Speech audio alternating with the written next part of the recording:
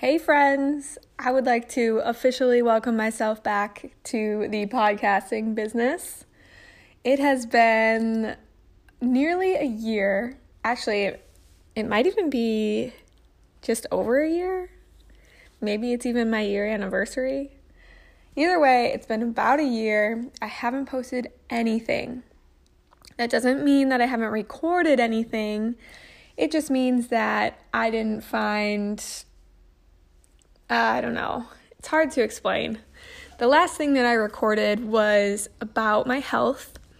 I was trying to explain why I had taken a month off of podcasting. And at the time, I was just going through so much physically and mentally. So I was diagnosed with PCOS back in 2019. And I had spent that first year on some medications that helped to manage some of the symptoms. And by the start of 2020 or the end of 2019, it just started to get really bad. I started having like month-long periods. My mental health was really off.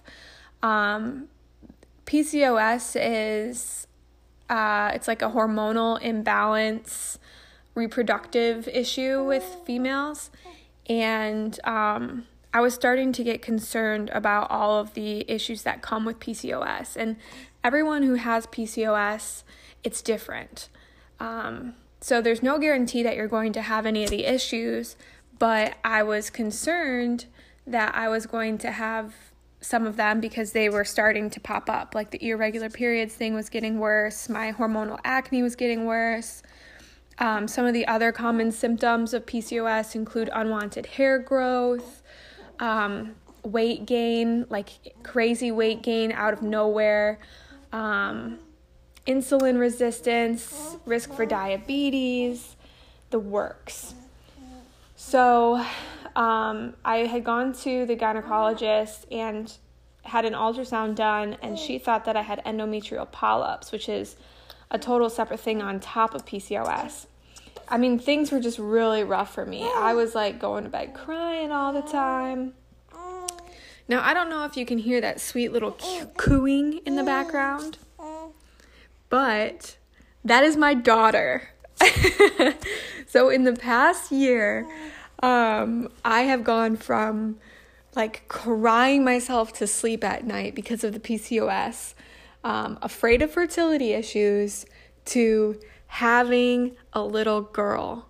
And let me tell you, she is such a sweetheart. Oh my goodness. Literally, this story is just so crazy. Like, I was going through all of this stuff, and I went into the doctor's office for a pre-operation to have these endometrial polyps scraped out of my uterus. And when I went in for that appointment, I was pregnant, and I didn't know it, and the doctor didn't know it. But for whatever reason, the doctor decided that she didn't want to go through with the operation, which is crazy good, because if she would have like scraped my little egg right off the side of my wall, and I would not be looking at my daughter right now.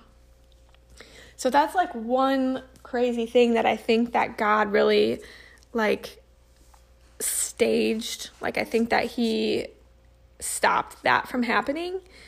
But then also, like the following week or something like that, I had finally just given, like, I don't know, I was so stressed out about all of the PCOS stuff that I finally said, enough is enough. I'm going to let this go. I'm going to, like all of these issues that I'm afraid of having and the issues that I was facing right then, like I was just going to give it up to God, because what I was experiencing, which was the periods and the acne, wasn't the end of the world. Like, it didn't, it was unfortunate, and it was a pain in the neck to deal with, but it wasn't ruining my life. And all of the symptoms that were possible to face also kind of fell along the same lines. Like, the biggest one that I was concerned about was the fertility one. But years and years and years ago, I had told myself that if I ever did have fertility issues, I would adopt, which I think I might even want to adopt anyways.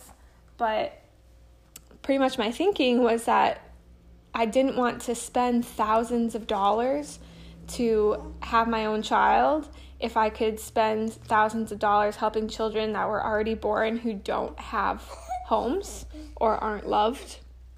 And that was a personal decision. Like, I totally respect people's decision to go through fertility treatments to have their own kids, especially looking at my daughter right now. Like, she is just the perfect combination of my husband and I. And, like, I love my husband so much. And, of course, you know, I love myself too. And so just to think that, like, she has 50% of his genes and 50% of my genes. I'm so excited to watch her grow up and to see her really develop. And, like, I'm really, really glad and fortunate that I have this opportunity.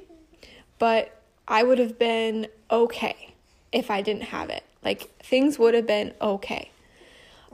So eventually one day I just decided to give up fretting about it.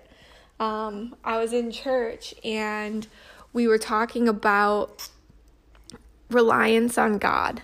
And we talked about when he called the Jews out of Egypt, the Israelites out of Egypt, and pretty much they went through all of this, like, years and years and years of hard times, right? So they were being chased by this bad army, and God dealt with them. He swallowed them up in the river.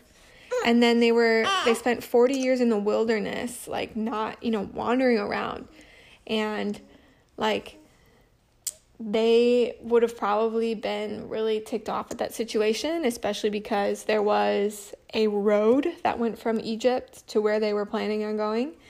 But God didn't call them to go that way. He called them to go the difficult way, because when they went through there, he became their sole provider.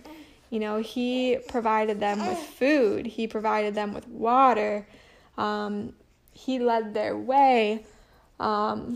Like, so many things that really helped them to form a relationship with God and to understand that they needed to be reliant on him, but also things that brought God glory. I mean, when they were starving, God provided. And it's just things like that it's really cool to think about the positive sides of those stories that could have had and did have a negative side. And so when we were talking about that in church, our pastor asked us to write something down that we were trying to control ourselves, that we should be more reliant on God with.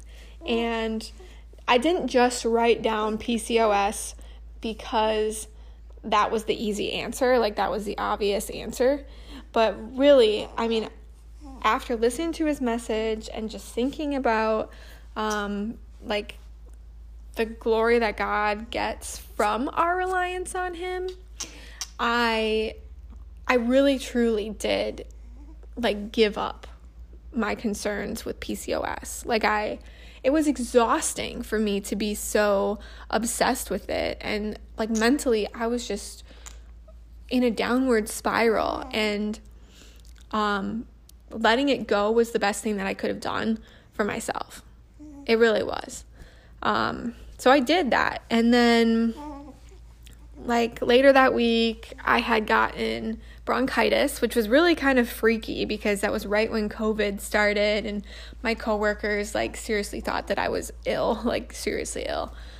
So they had sent me home, and on my way home, like that day, I had kind of realized that even though I had been having like month-long periods for the past 2 months, I realized that it had been 4 weeks since I had had a period. And while that's normal for most people, it wasn't normal for my in a normal situation. And one of my coworkers had given me a cough drop that made me nauseous. So just the two things combined, I figured, you know what, I'll pop in the store, I'll pick up a thermometer to make sure I don't have coronavirus, and while I'm there, I'll get a pregnancy test. They're cheap enough, I could just buy it, whatever. I didn't actually think I was pregnant, but I figured it was worth the test. So, within 24 hours, I had taken the test, and it said pregnant, and I couldn't believe it. Like, what? What do I even do with that? I was just so, shocked. So I scheduled an appointment with the gynecologist and had the pregnancy confirmed. And then I told Chris, because I didn't want to tell him and then have it not be true. And I didn't know how my PCOS could affect a pregnancy test. Like, my hormones are so imbalanced, and the pregnancy test tests your hormones. So I just didn't know, is it real? Is it not? So once I found out it was real, I shared that with him. And it was just, the next couple months were crazy. I was home for the first trimester of my pregnancy because right after I had gotten sent home when I had bronchitis, the governor shut down our entire economy, basically. So my job, was we weren't allowed to go into work. So I worked from home, and then I work in construction. All of the construction was halted. So after a couple weeks of that, I was temporarily laid off. And then I was called back to work from home part-time. So it took a long time before I went back into the office, which was good because that entire first trimester, I was so sick. I was so nauseous all of the time. It was very hard, very, very difficult. But I got through it, and the second trimester and the third trimester were so much better. Oh my gosh, so much better. So with that, I got through that. I got through birthing my daughter. In that time, we bought a new house. We moved. Oh my gosh, there was so much. Oh my gosh, there was so much that happened. And it has just been a crazy busy year. And so now that I am in my new house with my new baby, and she's kind of starting to be a little more self-reliant, I have the time, I think, and the energy, I hope, to start podcasting again. So thank you for joining me on my first cast back. And have a good week.